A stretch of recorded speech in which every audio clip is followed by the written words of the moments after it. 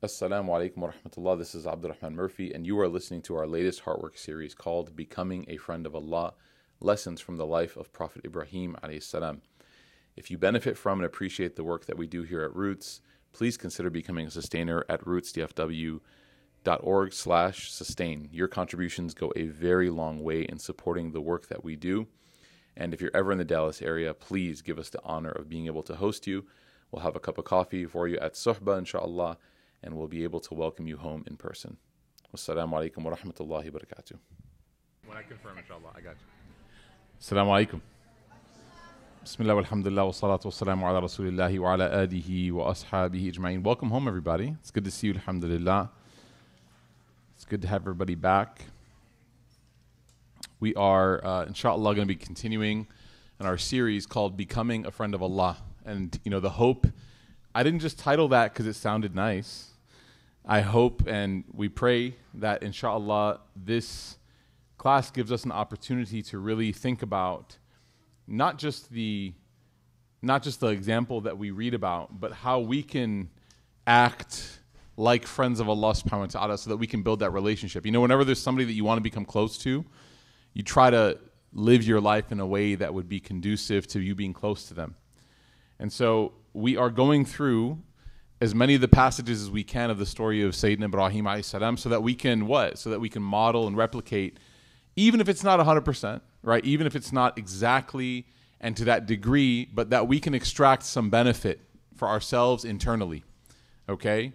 So whatever it is that you're going through, you might not be thrown into a pit of fire, but you can definitely remain trusting of Allah in a situation that might be difficult, even if it's not as bad as that, right? Or it might feel like that, and you have to remind yourself of this. So the Quran, when Allah Ta'ala talked about why He revealed these stories to the Prophet ﷺ, especially in the way that He did, He says, لِنُثَبِّتُ بِهِ فُؤَادَكَ, so that maybe the reason why this Quran was revealed in this way is so that we can make what? Your heart strong. We can make your heart strong. The goal of this book is to strengthen your heart. That's why we call this session Heartwork.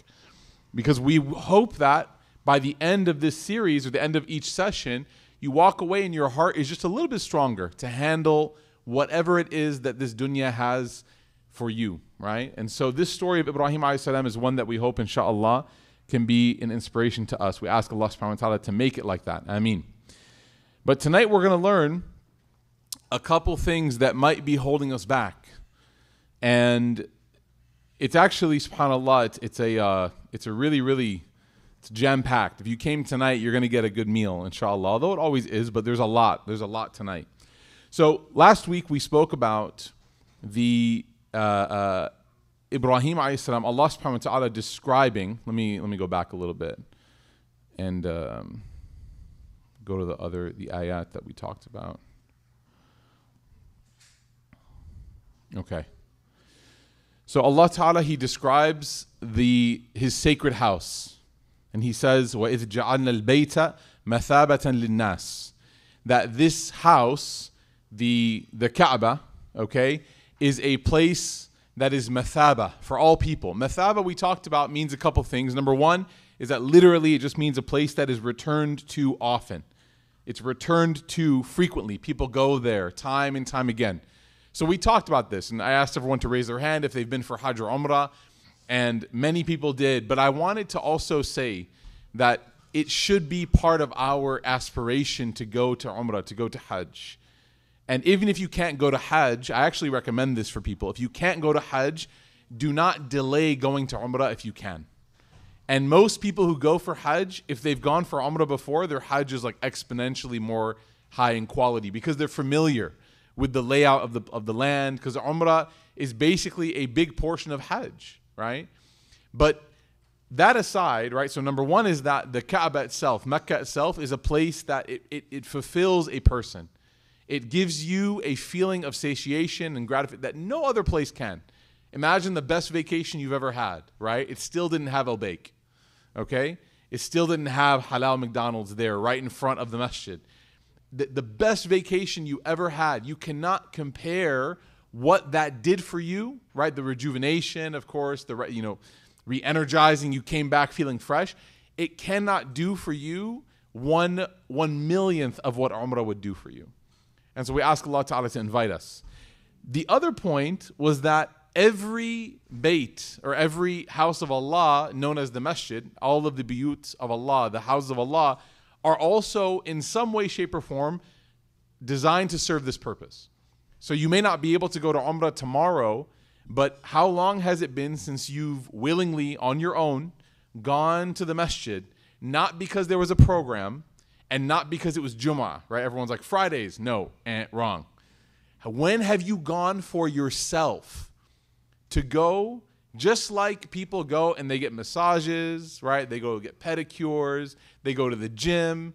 When have you taken time to go and look up when Maghrib is, right? It's when the sun sets, okay? Dad joke, right? When Maghrib is, when Isha is, or stopping there on your way home, right? Or taking your lunch break there, or whatever, looking up where your nearest masjid is, and using that time to reconnect to Allah subhanahu wa ta'ala. And then we wonder and we ask, like, why do I feel so distant? Well, when you haven't gone to your friend's house in a long time, don't you feel distant? When you haven't read, if you left a thread of messages unread on your iPhone, or, you know, for those of you who have Android, may Allah forgive you. But your iPhone, if you left it unread and you just had that red indicator, doesn't that give you anxiety? Haven't they trained us well? Right? If you left it unread, subhanAllah, isn't it one of those things that just kind of makes you feel distant from this person? Or if they leave you unread? Now imagine how Allah subhanahu wa ta'ala, of course, He doesn't feel like we feel, but imagine the state of the relationship a person has with Allah when the Quran has dust on it. It has dust on it. Like when you pick it up off the shelf, like you have to blow it off. Ramadan is coming, right? How about we decide that we're going to be intentionally Muslim? That we're going to try to commit to communicating with Allah and getting this wisdom. Everyone always says Islam has solutions for all the problems, but those solutions are in a book. They're in the Quran, right? And there's no better time to commit to that than to visiting the house of Allah subhanahu wa ta'ala. So leave tonight with a commitment. First commitment is to what? Commit to the book of Allah. Number two, commit to visiting Him once in a while. Go to His house, sit, right? Pick a place in the masjid where you can connect to Allah subhanahu wa ta'ala in a way that would give you sakina and give you that tranquility. Okay? So at the end of that ayah, Allah subhanahu wa ta'ala then describes, and He says, وَاتَّخِذُوا مِن مَقَامِ إِبْرَاهِيمَ مُصَلَّى. He says that take from the place of Ibrahim as a place of prayer. This is when you go visit the Haram in Mecca. When you visit the masjid in Mecca, you see that there is a place that has been designated, memorialized as a maqam of where Ibrahim alayhi salam would pray, and where actually even he did the work of building the Kaaba, which we're going to talk about today. Okay? And this entire activity was done. Why? أَن طَهِّرَ بَيْتِيَ لِلطَّائِفِينَ وَالْعَاكِفِينَ وَالرُّكِعِ السُّجُودِ. It was done for the purpose of people being able to go there and devote themselves and worship. We said that it's the only place on earth where if you show up with no plan, you're great, you're good. Because all you do is wait for the adhan, the beautiful call to prayer. You leave your hotel, you walk to the haram, you go, you follow the crowd, you pray, you reflect, you leave, and at the end of that day, you prayed your 5 prayers, you feel the most fulfilled. May Allah Ta'ala invite us. It's truly one of a kind. وَإِذْ قَالَ إِبْرَاهِيمُ رَبِّ اجْعَلْ هَذَا بَلَدًا آمِنًا وَارْزُقْ أَهْلَهُ مِنَ الثَّمَرَاتِ. He says, remember when Ibrahim said, "Oh my Lord, make this place a place that is secure and that provides its people with fruits. It gives benefits and provision. مَنْ آمَنَ مِنْهُمْ بِاللَّهِ وَالْيَوْمِ الْآخِرِ." That especially and only for those who believe in Allah and believe in the Day of Judgment. So we said that Ibrahim a.s. made this dua, and he in his dua, he's processing this entire spiritual moment as what? That the people who are believers will be the only ones who have goodness, right? They'll get the provisions. They'll be the ones who are secure. But then Allah Ta'ala, He says that no, that's not the way that this life works. If a person believes or doesn't believe, that does not necessarily eliminate whether or not a person will experience benefit or happiness or provision. That's not the indication. And it's interesting that Allah is preparing Ibrahim for this, because when you look down the line of Ibrahim, you see that some people, even from his own progeny, end up not believing in Allah. Isn't that interesting? And so Ibrahim is saying in his dua, almost like so sincerely to Allah, that, oh Allah, reward those who are only those who believe in you and believe in the last day, as if to say that there's a direct correlation there. But that's not the case. And the reality is that Ibrahim a.s. is being taught here by Allah, by our Rabb, that your provision, your money, your wealth, whatever it might be, is not commensurate to your faith. Those are two different things.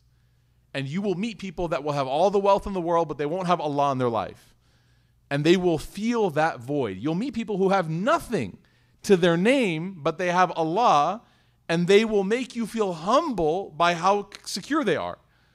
Like the guy in Medina that I met, that he asked me if, he goes, where are you from? I said, America. And he looked at me and he laughed at me. He laughed at me. Because I asked him when I was walking by him, I said, do you have, can I get you anything? Because he was sitting there in a humble, outfit on a piece of cardboard. It was very clear that he was in need of help financially. So as like a, guy who's doing Umrah, visiting the city of the Prophet, said, let me do this good deed. I go up to him and I say, and I said it very politely. I wasn't like a tourist. I was like, hey, film this. No, I didn't do that, right? Right? Giant white man takes care of man in Medina. Clickbait. I didn't do that. I just went to him and I said, Ya Ammi, like, halaka haja, like, is there any need that I can fulfill for you? Please, let me get us some food together. And he looks at me and goes, where are you from? Because he heard my Arabic. And I said, I'm American. He started laughing. And he goes, you're the needy one. And I looked and he goes, because I live here. And he pointed at the Green Dome. And he goes, you come here for a few days. He said, literally, you're here for a few days. He says, Anta huna ayyam qalil. You're here a very short amount of time. He says, I live here. And he pointed at the Green Dome. He goes, I visit him every day. And I started crying because he was right. How dare I think that I was better off than him? Not that I was better than him, but better off than him. What does money mean at that point? What does money mean, man? There are, I'll tell you this little secret for those of you who've gone to Medina, and you have to admit it. You don't have to say yes, but you have to admit it. When you visit Medina and Mecca, when you go to Umrah and you visit the Prophet ﷺ in Medina, you have a really, really interesting thought. I'm not going to call it intrusive because that has like a negative connotation. You have like a very interesting thought as you're walking back. Maybe it's Dhuhr, maybe it's Asr, maybe it's Isha, who knows, Fajr. You walk back and you're like, what if I just sold everything and just moved here? And you think about that. You're like, how much do you think it costs to buy a place? You're like, I could probably pass as Saudi. I got a white thobe. I'll be someone's butler. I don't know. Like, you figure it out. You start to have these thoughts. Like, is America that great, right? This and that, inflation. I don't want to, they don't even have a bake. You just start to have these thoughts. And wallahi, that is part of the barakah of that place. And he was right. He was right. SubhanAllah. So what Ibrahim a.s., he's saying here to Allah is that maybe only those people who believe in you will get good. And Allah Ta'ala says, well, they'll have faith, which is good enough, but there will be some people that won't believe. And Allah says, فَأُمَتِّعْهُ قَلِيلًا. I will let them play for a little bit. They'll be able to live this life. They'll be able to get what they want. But don't let that confuse you. Don't let that confuse you. Why? Because he says, ثُمَّ اضْطَرُوهُ إِلَىٰ عَذَابِ النَّارِ وَبِئْسَ الْمَصِيرِ. He says, after this short amount of time that they're here, he says, afterwards, if they neglect their relationship with me, they're going to end up in a very, very bad place. May Allah protect us. And what's interesting is like, when you look at the afterlife, it's infinite, right? It's never ending. And so any number over infinity equals what? 0, right? It's 0, it's infinite, meaning that it's 0. The amount relative to infinity is irrelevant because it doesn't matter if it's 100 years, doesn't matter if it's 50 years. When you compare it to eternity, it means nothing.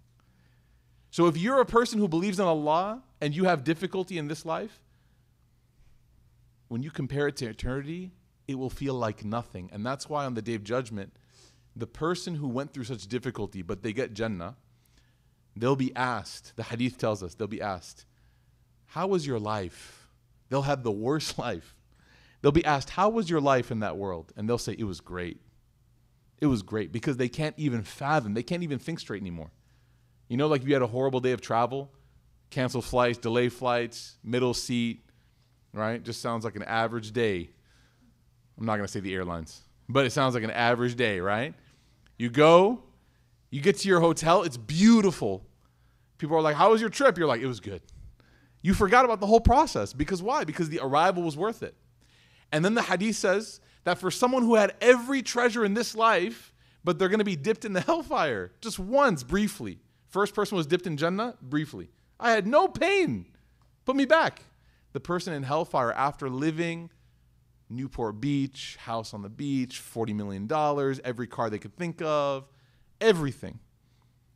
They'll be dipped in the hellfire for just a second. They'll be pulled out and say, how was your life? And they'll say, I never experienced anything good.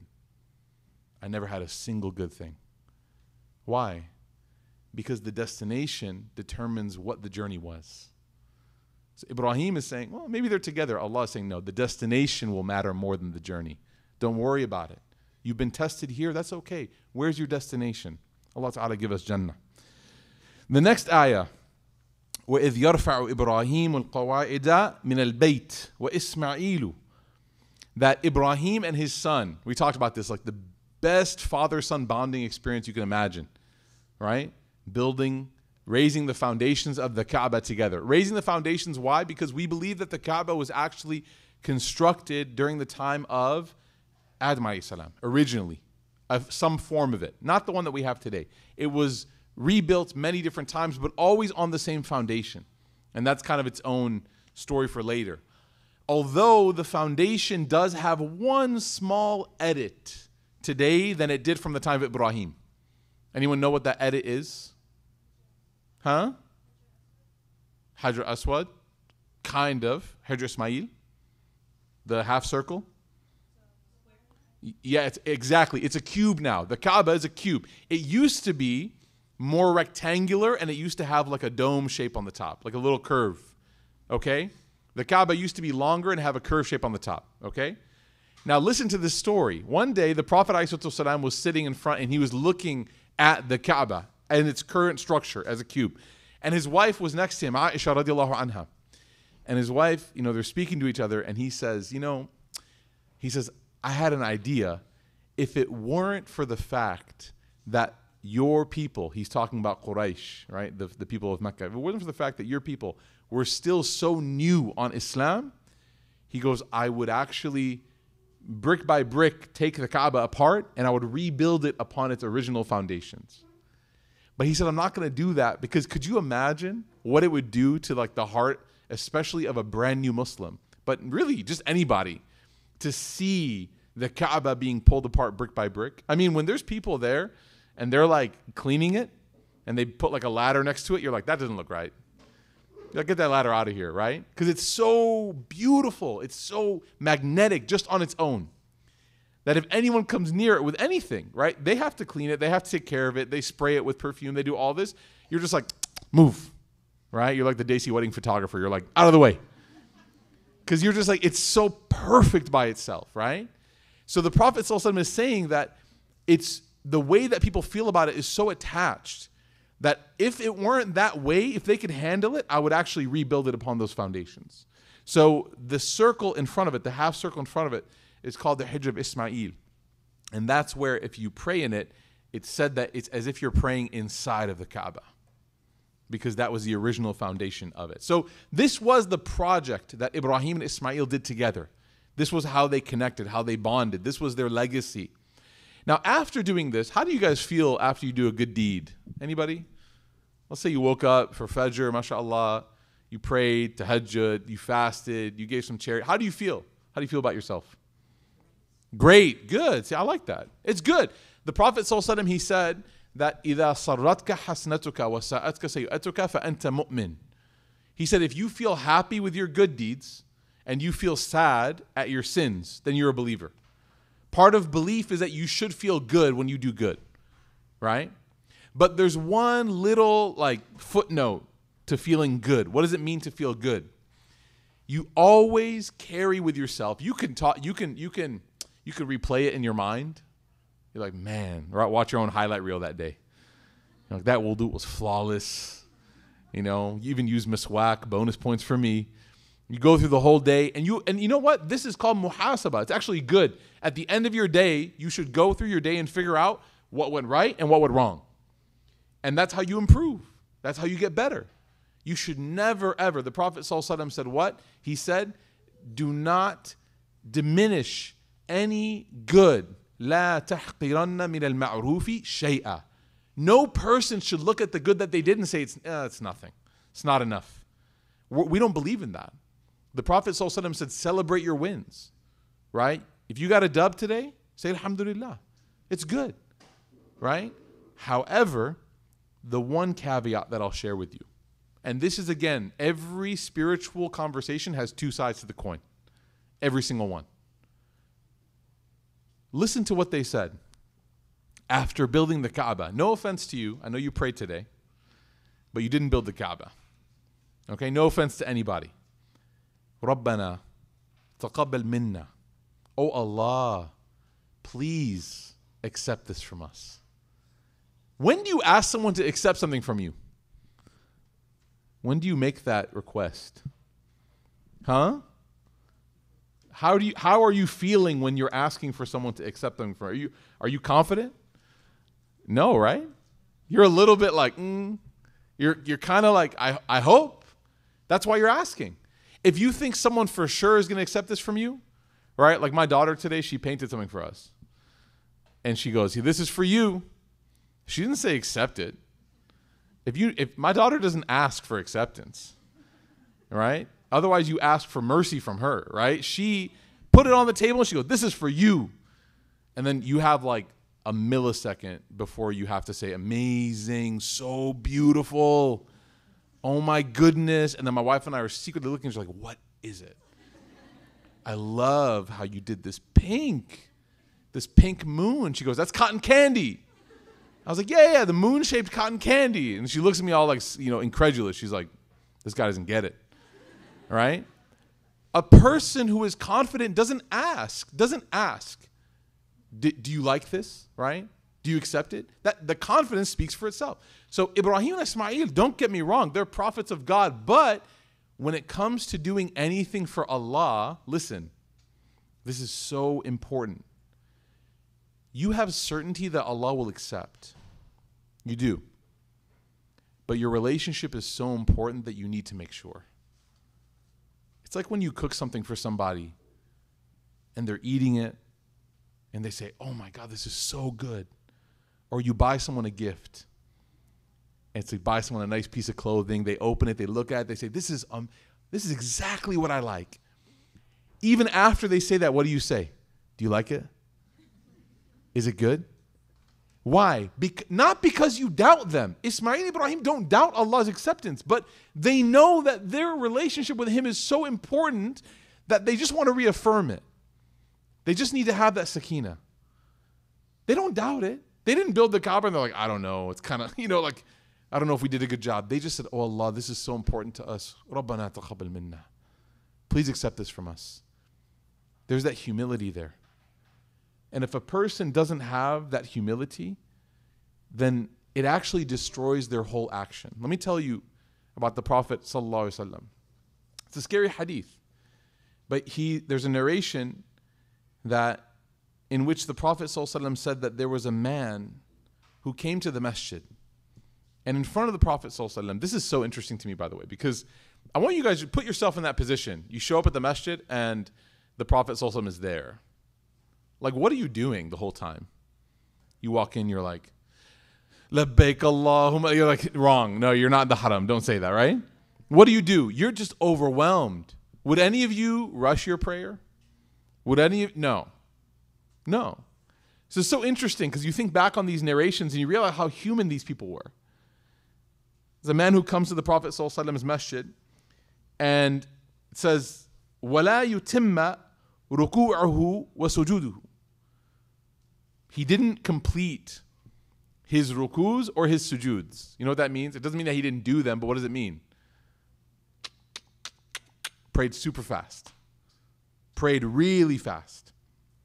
The Prophet ﷺ, when the man left, or when he finished, he said, لو مات هذا على حاله مات على غير ملة محمد صلى الله عليه وسلم.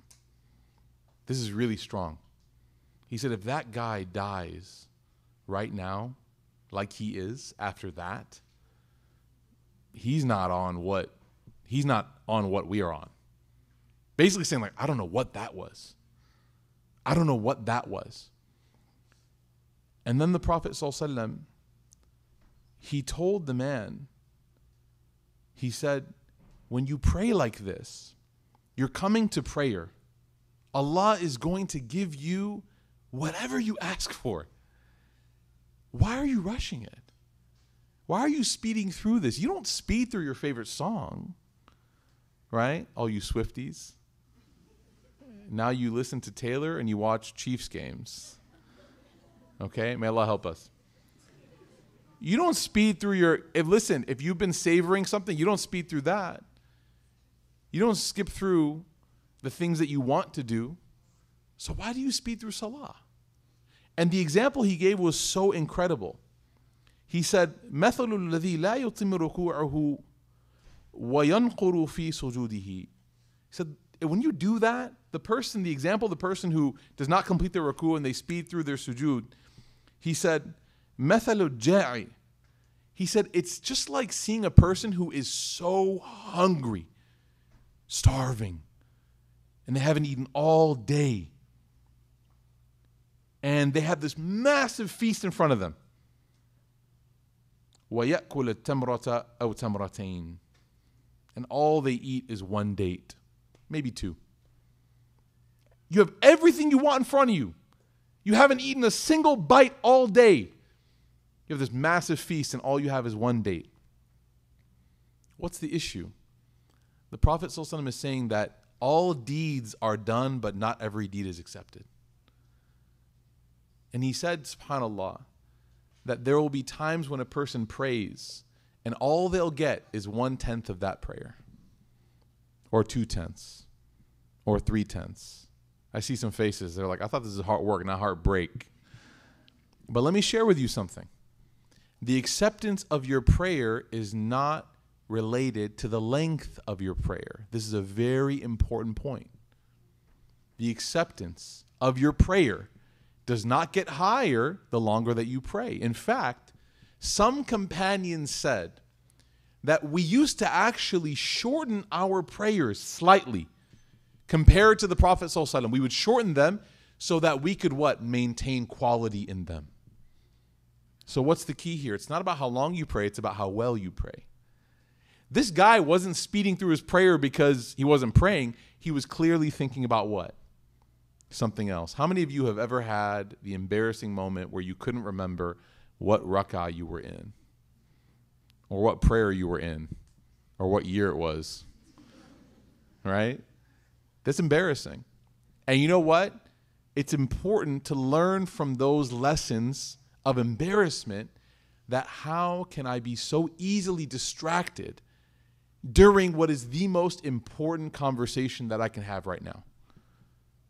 I'm thinking about stuff that's going to solve problems in my life, and I'm ignoring the solver of the problem. Trying to figure out how to come up with a solution, but the one who's going to open the door for me, I'm supposed to be praying to him. And so the Prophet ﷺ said, don't be the person who's sitting there and you're starving. You need food and all you have is one date. He says, go to prayer hungry and feast. Feast. Eat all you can in that prayer. Talk to Allah as much as you can. Don't run through it. How do you feel when you pick up the phone of a close friend after a long time? You say, hey, how's it going? They say, hey, I only have 2 seconds to talk to you right now. You're like, man, yeah, I missed you too. But we show up to the prayer and we even say it verbally. I'll never, ever let go of this. When we're trying to tell someone that we have to pray before we go, we say, let me just pray real quick. Let me just pray real quick.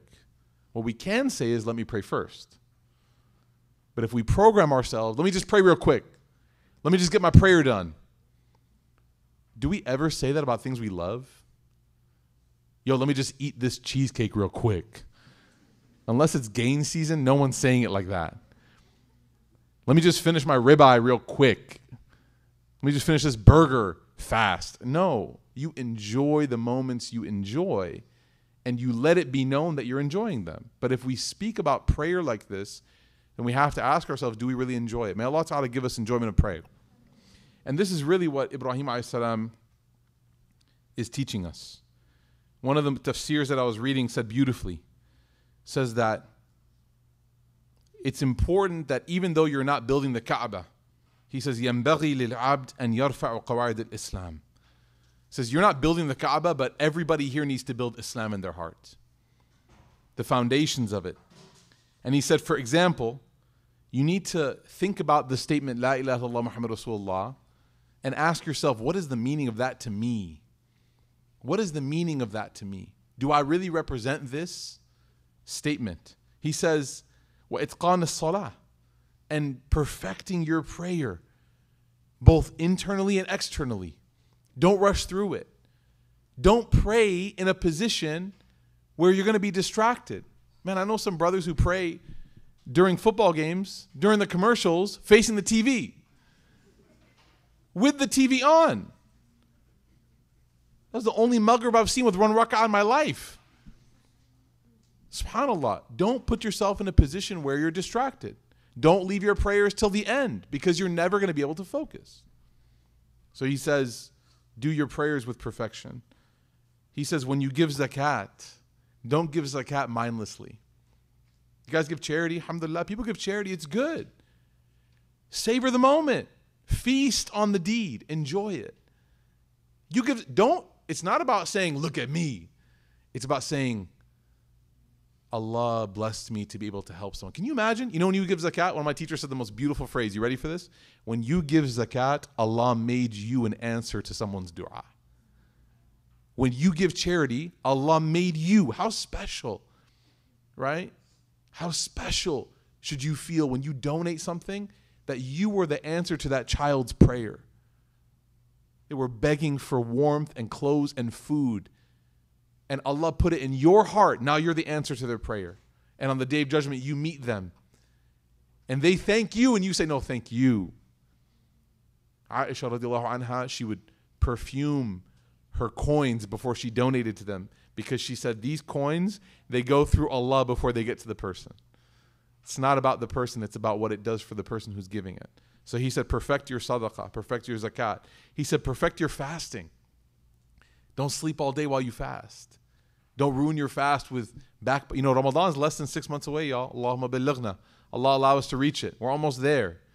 We're almost there. I need another Ramadan. I don't know about you. I need another Ramadan. Right? So, okay, there we go. It's like that. I feel like Oprah right now. Okay, so Ramadan, he said, when you're, and I'll tell you something. In Ramadan, I'm going to go over this in Ramadan in February. I want to make a pledge, and I want you to sign on with this pledge. No more slow release caffeine pills. No. Listen to why. You can laugh, but listen. No more chia seeds for suhoor. No more high fiber suhoors that keep you quote unquote full all day. If you're trying to run away from the difficulty, you're not getting the full benefit of the fast. You got to feel it. You got to feel it. People are like scheming. Man, I was doing itikaf one year, last 10 nights. And for breakfast, I want you guys to understand this. For breakfast, the people who donated the breakfast brought in, by the request of the uncles, nihari and naan. Do you know what nihari is? If you don't, I can't explain it. There are some things, words. Nihari is just a giant chunk of meat swimming in oil. Swimming, okay? There is no other way to describe it. Their idea of having vegetables with this dish is one sliver of ginger on top and a leaf of parsley drowning in the oil like a bug that didn't make it. And they are pounding this nahari. I mean, these uncles, subhanAllah, are like Olympic athletes at this. And I remember asking them, wallahi, I can't, okay, I'll say where. It was in my Masjid in Chicago Islam Foundation when I was in college. And I remember asking them, what are you doing? What are you doing? And the uncle laid it out for me perfectly. He said, we're going to eat right now, pound it. We're going to pray Fajr. We're going to sleep. No, he goes, he did say, we're going to stay awake till the sun rises, then we're going to pray our shuruq, and then we're going to go to sleep. We're going to sleep till dhuhr. We're going to wake up, pray dhuhr. We're going to sleep till asr. We're going to wake up, and then we're going to get ready for iftar.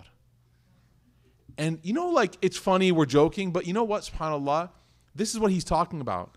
How can a person who, and no offense to the uncle, you know, he probably has 70 or more Ramadans where he perfected it. Let him enjoy, man. He might not even have to fast at this point. His health probably, you know, like let him enjoy it. Okay? But he might be ma'adhur. He might be excused. But what I'm saying is, how can a person really feel the benefit of fasting if they are constantly thinking about nothing but when they break their fast? Embrace it. Feel the emptiness in the pit of your stomach. Okay? Hajj. Hajj is amazing. In part because people get upset with the funniest things. And that's why Allah Ta'ala says, وَلَا رَفَثَ وَلَا فُسُوقَ وَلَا جِدَالَ فِي الْحَجِّ. Hajj is about controlling your inner. People think Hajj is about getting on a plane, going and doing this, that. Hajj is about controlling who you are on the inside. Ibrahim, if anybody knows what Hajj is Prophet Ibrahim and his son Ismail. So they said, رَبَّنَا تَقَبَّلْ مِنَّا. Don't just worry about doing the deed, worry about getting the deed accepted. Ask yourself when you're done with prayer, is that a prayer that Allah would accept from me? Because if it's not, why did I just waste my 3 minutes? Why did I just do that? I may as well, if I'm going to spend the time, if I'm going to spend 3-4 minutes praying, I may as well do it with the quality that Allah would accept. May Allah Ta'ala accept from us. Then he says, إِنَّكَ أَنْتَ السَّمِيعُ الْعَلِيمُ. You are the one who hears and you are the one who knows. And one of the scholars said what? Because Allah hears everything, but He also knows what's in your heart. So I could line up and say, Allahu Akbar, and Allah hears that. But then my heart, I'm like, what's for dinner? And I'm going through the menu. When does Noodle Wave close? Which one should I order, Carrollton or Frisco? What's the post move, right? And then I'm like, Ameen. And then I hear the Imam recite, Allah, catch myself. Allah knows exactly that heart was lost in almond sriracha chicken. That heart was gone. Even though He heard the takbirat of me, He knew my heart was not present. And you know what the most hurtful thing is, subhanAllah, is when you're talking to somebody and you finish saying something that's really, really important to you and they look up and they say, what? You know, we feel so sorry for ourselves when we're ignored, but we ignore Allah at will. And maybe we have to ask ourselves, honestly, maybe we have to ask ourselves, when is the last time I gave Allah the respect that I think I deserve? And we should give Him more. We should give Him much more, right? رَبَّنَا وَجَعَلْنَا. He says, oh Allah, make us muslimaini lak. Make us those who submit to you. وَمِن ذُرِّيَّتِنَا أُمَّةً مُسْلِمَةً لَكَ. And from my progeny, make them those that submit to you. وَأَرِنَا مَنَاسِكَنَا. And show us the rituals of Hajj specifically, but also in general. وَتُبْ عَلَيْنَا إِنَّكَ أَنْتَ التَّوَّابُ الرَّحِيمُ. And turn towards us in forgiveness. This ayah, we're going to go through it. This will be the end for tonight. But this ayah is so powerful. You ready for this? He is saying something so beautiful. There is no doubt that Ibrahim, after all he's been through, let's not forget, some scholars say that the sacrifice of Ismail happened before this. Some say it happened after this. Okay? But let's not forget that they went through a lot for the sake of Allah together. Okay? And there is no doubt that they both have submission and faith in Allah. I was reading on this ayah, and I've actually read on this before, and I've thought about this concept before, and I've come across a beautiful explanation of this. There are two forms of submission that every person experiences.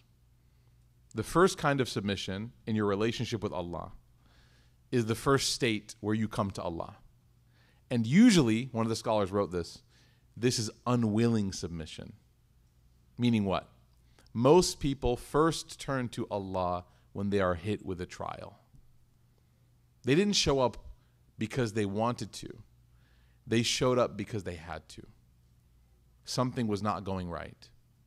Their plans were not being followed. I didn't get in. She said no. He said no. I've been let go. And I've gone through all these procedures on how to solve this, and none of them are happening. So I'm going to go to Allah. The scholars say that this is one of the wisdoms why bad things happen. Because Allah, in His mercy, allows you to make choices and decisions, but because of your choices and decisions, you start to drift away, like a boat that's not anchored. But just before you're about to leave His reach, He puts a difficult moment in your path. And that moment shocks you. And it absolutely just rattles you. And you're sitting there and you're like, I don't know what to do. I have to go back to Allah. I'm going to return back to my faith. That's the first stage of submission. Okay? There's a story that I'll tell you about a companion. His name is Thumama. Thumama is a very interesting person. He's a tribal leader of one of the enemies of the tribes of the Prophet ﷺ, or one of the enemy tribes of the Prophet ﷺ. He's their leader, and he wants nothing more than to reject the Prophet ﷺ. And in fact, he goes above and beyond. He wants to actually even kill the Prophet ﷺ. And in his rage about the Prophet's life, and the Prophet ﷺ wrote a letter to him inviting, or he had a letter written, I should say, because he wasn't able to write himself, but he had a letter written to Thumama. Thumama was so upset that this was being proposed to him that he said, you know what, I'm going to go there myself and I'm going to kill him myself. And he actually, in this rage, ended up killing some of the companions of the Prophet ﷺ. One day he was traveling, Thumama himself was traveling, and he was crossing the region of where Medina was. The companions saw him, and they would, just like if you cross any border, there's like a border check, right? So you're crossing through a city, the people who are assigned to defend that city, they check, like, who is this person? So they went up to him and they said, who are you? And he didn't respond right away, so they apprehended him and took him in. They didn't hurt him.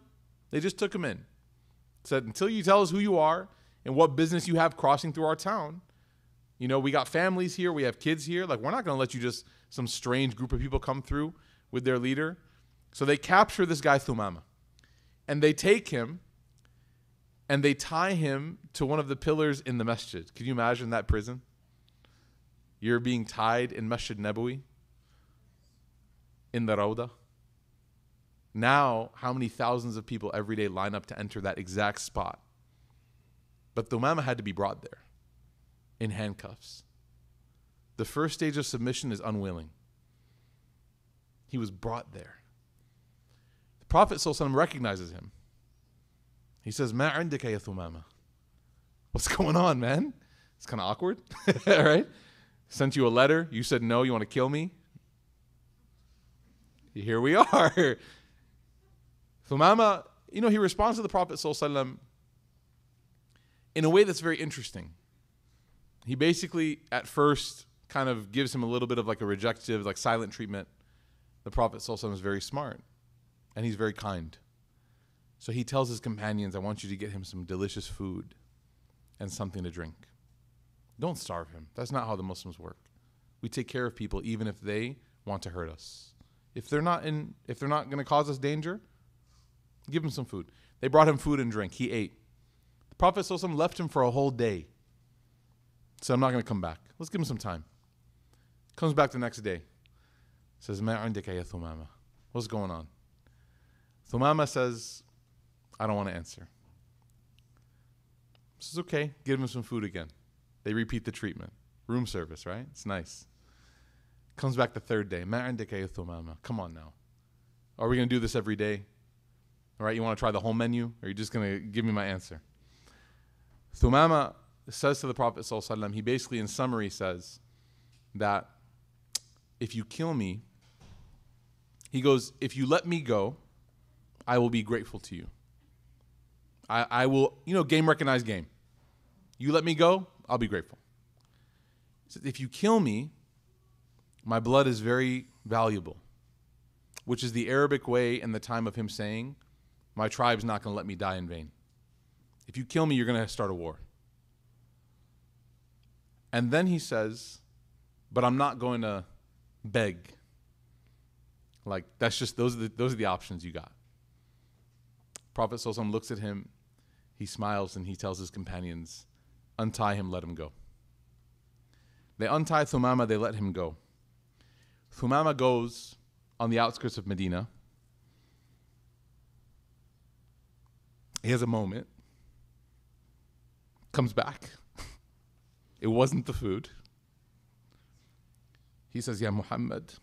Yes, I'm crying. Someone's whispering, he's crying. I am. He says, Ya Muhammad, wallahi ma kana ala al-ard. He says, there's not a single person on this earth. وَجْهُهُ أَبْغَضَ إِلَيَّ مِنْ وَجْهِكَ.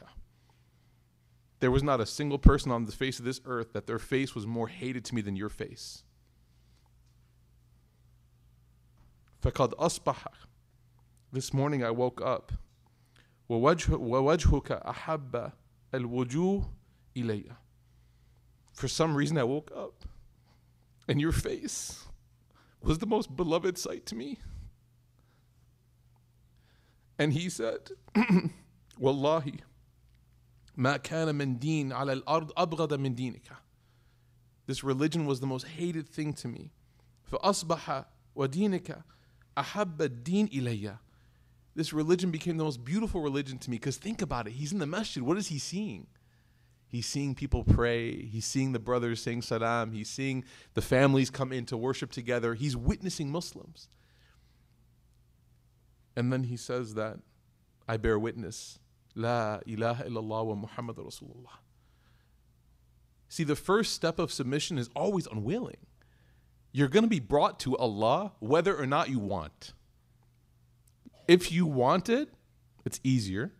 If you don't, it's going to happen.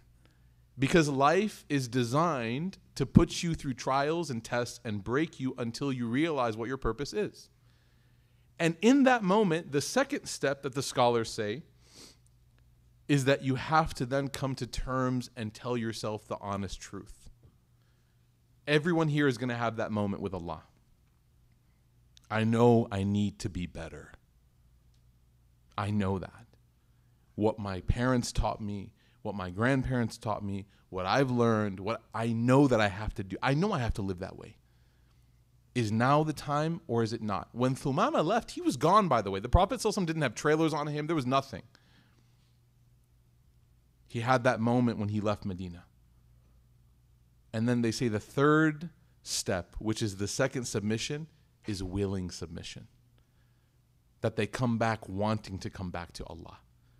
Fajr is no longer a burden, it's a blessing. You no longer hate hearing the adhan, you love it. Charity is not some annoying thing to ask for. Now it's like people are texting you, hey, do you want to contribute? And you're like, yes, please.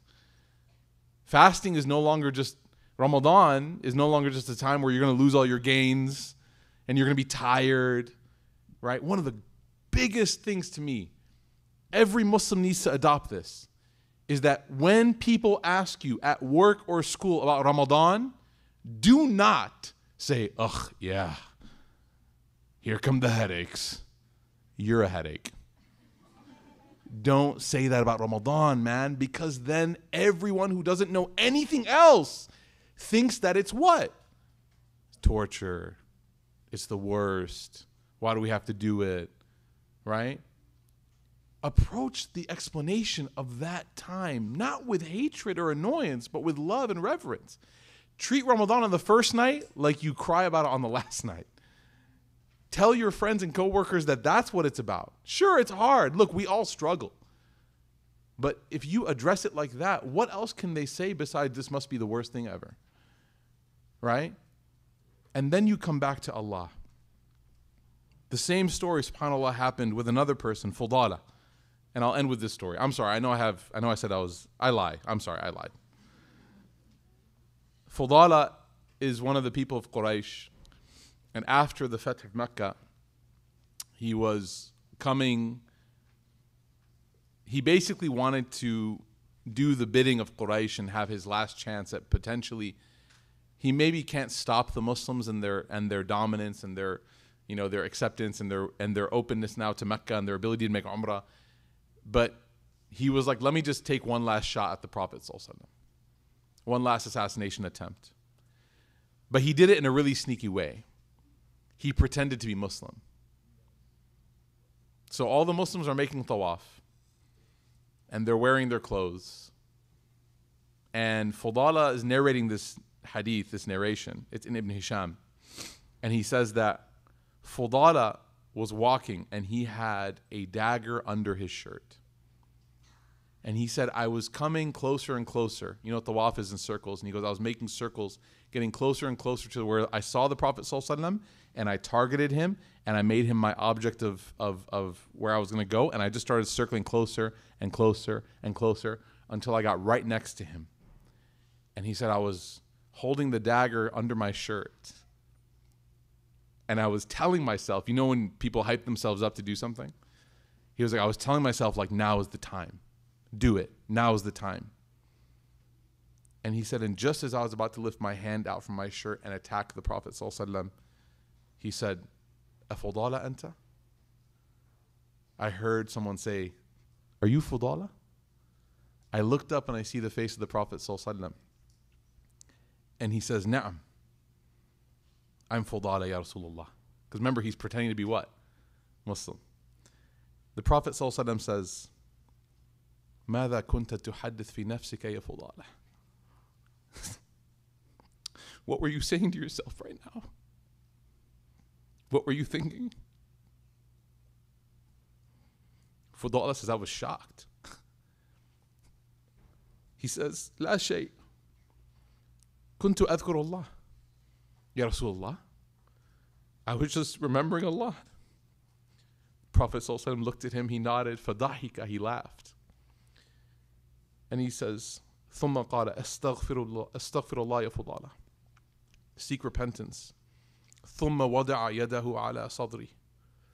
The Prophet ﷺ took his hand. Remember, he has a dagger under this part. He puts his hand over his chest. Or a dagger on this side, he puts his hand over his heart. And he says, he placed his hand there, فَسَكَنَ قَلْبُهُ. He said, I felt my heart at ease. فقال فضالة والله ما رفع يده عن صدري حتى ما من خلق الله شيء أحب إلى منه. He didn't raise his hand, except that there was no one on earth that I loved more than him. And the Prophet ﷺ, he smiled. And he said, Assalamu alaikum Fudala. Fudala left. And the Fudala went back to his wife. He said, you're not going to believe what just happened. He goes, you know the plan that I had to go, and I was there and I was just about to do it, pull the trigger, right? You know, figuratively. And he said, and this whole thing happened. And his wife was shocked as well. And she said, have you told anyone this? And he goes, no. And so he went and he told his father and his tribe that this is what happened, and he called them to Islam. The point of tonight, and I have to end here. Yeah, I have to end here. The point of tonight is this. Your submission to Allah will come in stages. The first is one that is most challenging, and then you decide. When you decide and you make that submission now a willing choice, you have now gone from being simply someone who submits to Allah to someone who's a friend of Allah. And that's what Ibrahim was. That's why in a couple ayahs, I have to say it, I'm sorry. Spoiler alert. إِذْ قَالَ لَهُ رَبُّهُ أَسْلِمْ. Allah said to him, Ya Ibrahim, submit. And what did he say? قَالَ أَسْلَمْتُ لِرَبِّ الْعَالَمِينَ. I've submitted. Whatever you want me to do. His whole life was this. Whatever you want from me, O Allah, I am down. You want me to have to go through a pit of fire? I'm there. You want me to leave my family in the desert? I'm there. You want me to go and offer my son as a sacrifice to see if I'm there. I am there every single time. And this is what earns somebody the title of friend of Allah. We all want to be friends with Allah, but not all of us want to submit. Make that choice. We ask Allah Ta'ala to give us the strength. We ask Allah Ta'ala to make us those who submit, not out of force, but we choose to submit to Allah. We ask Allah Ta'ala to allow us that when we have that moment of realization, that we make the right decision. We ask Allah Ta'ala to bless everyone here in this gathering with happiness, with health, with wealth, with iman. We ask Allah Ta'ala to make us all those who are close to Him and that can follow the example of His Messenger Sallallahu Alaihi Wasallam. Jazakumullah khairan. Barakallahu feekum, everybody. Inshallah, we'll see you next Monday. Wassalamu alaikum wa rahmatullahi wa barakatuh.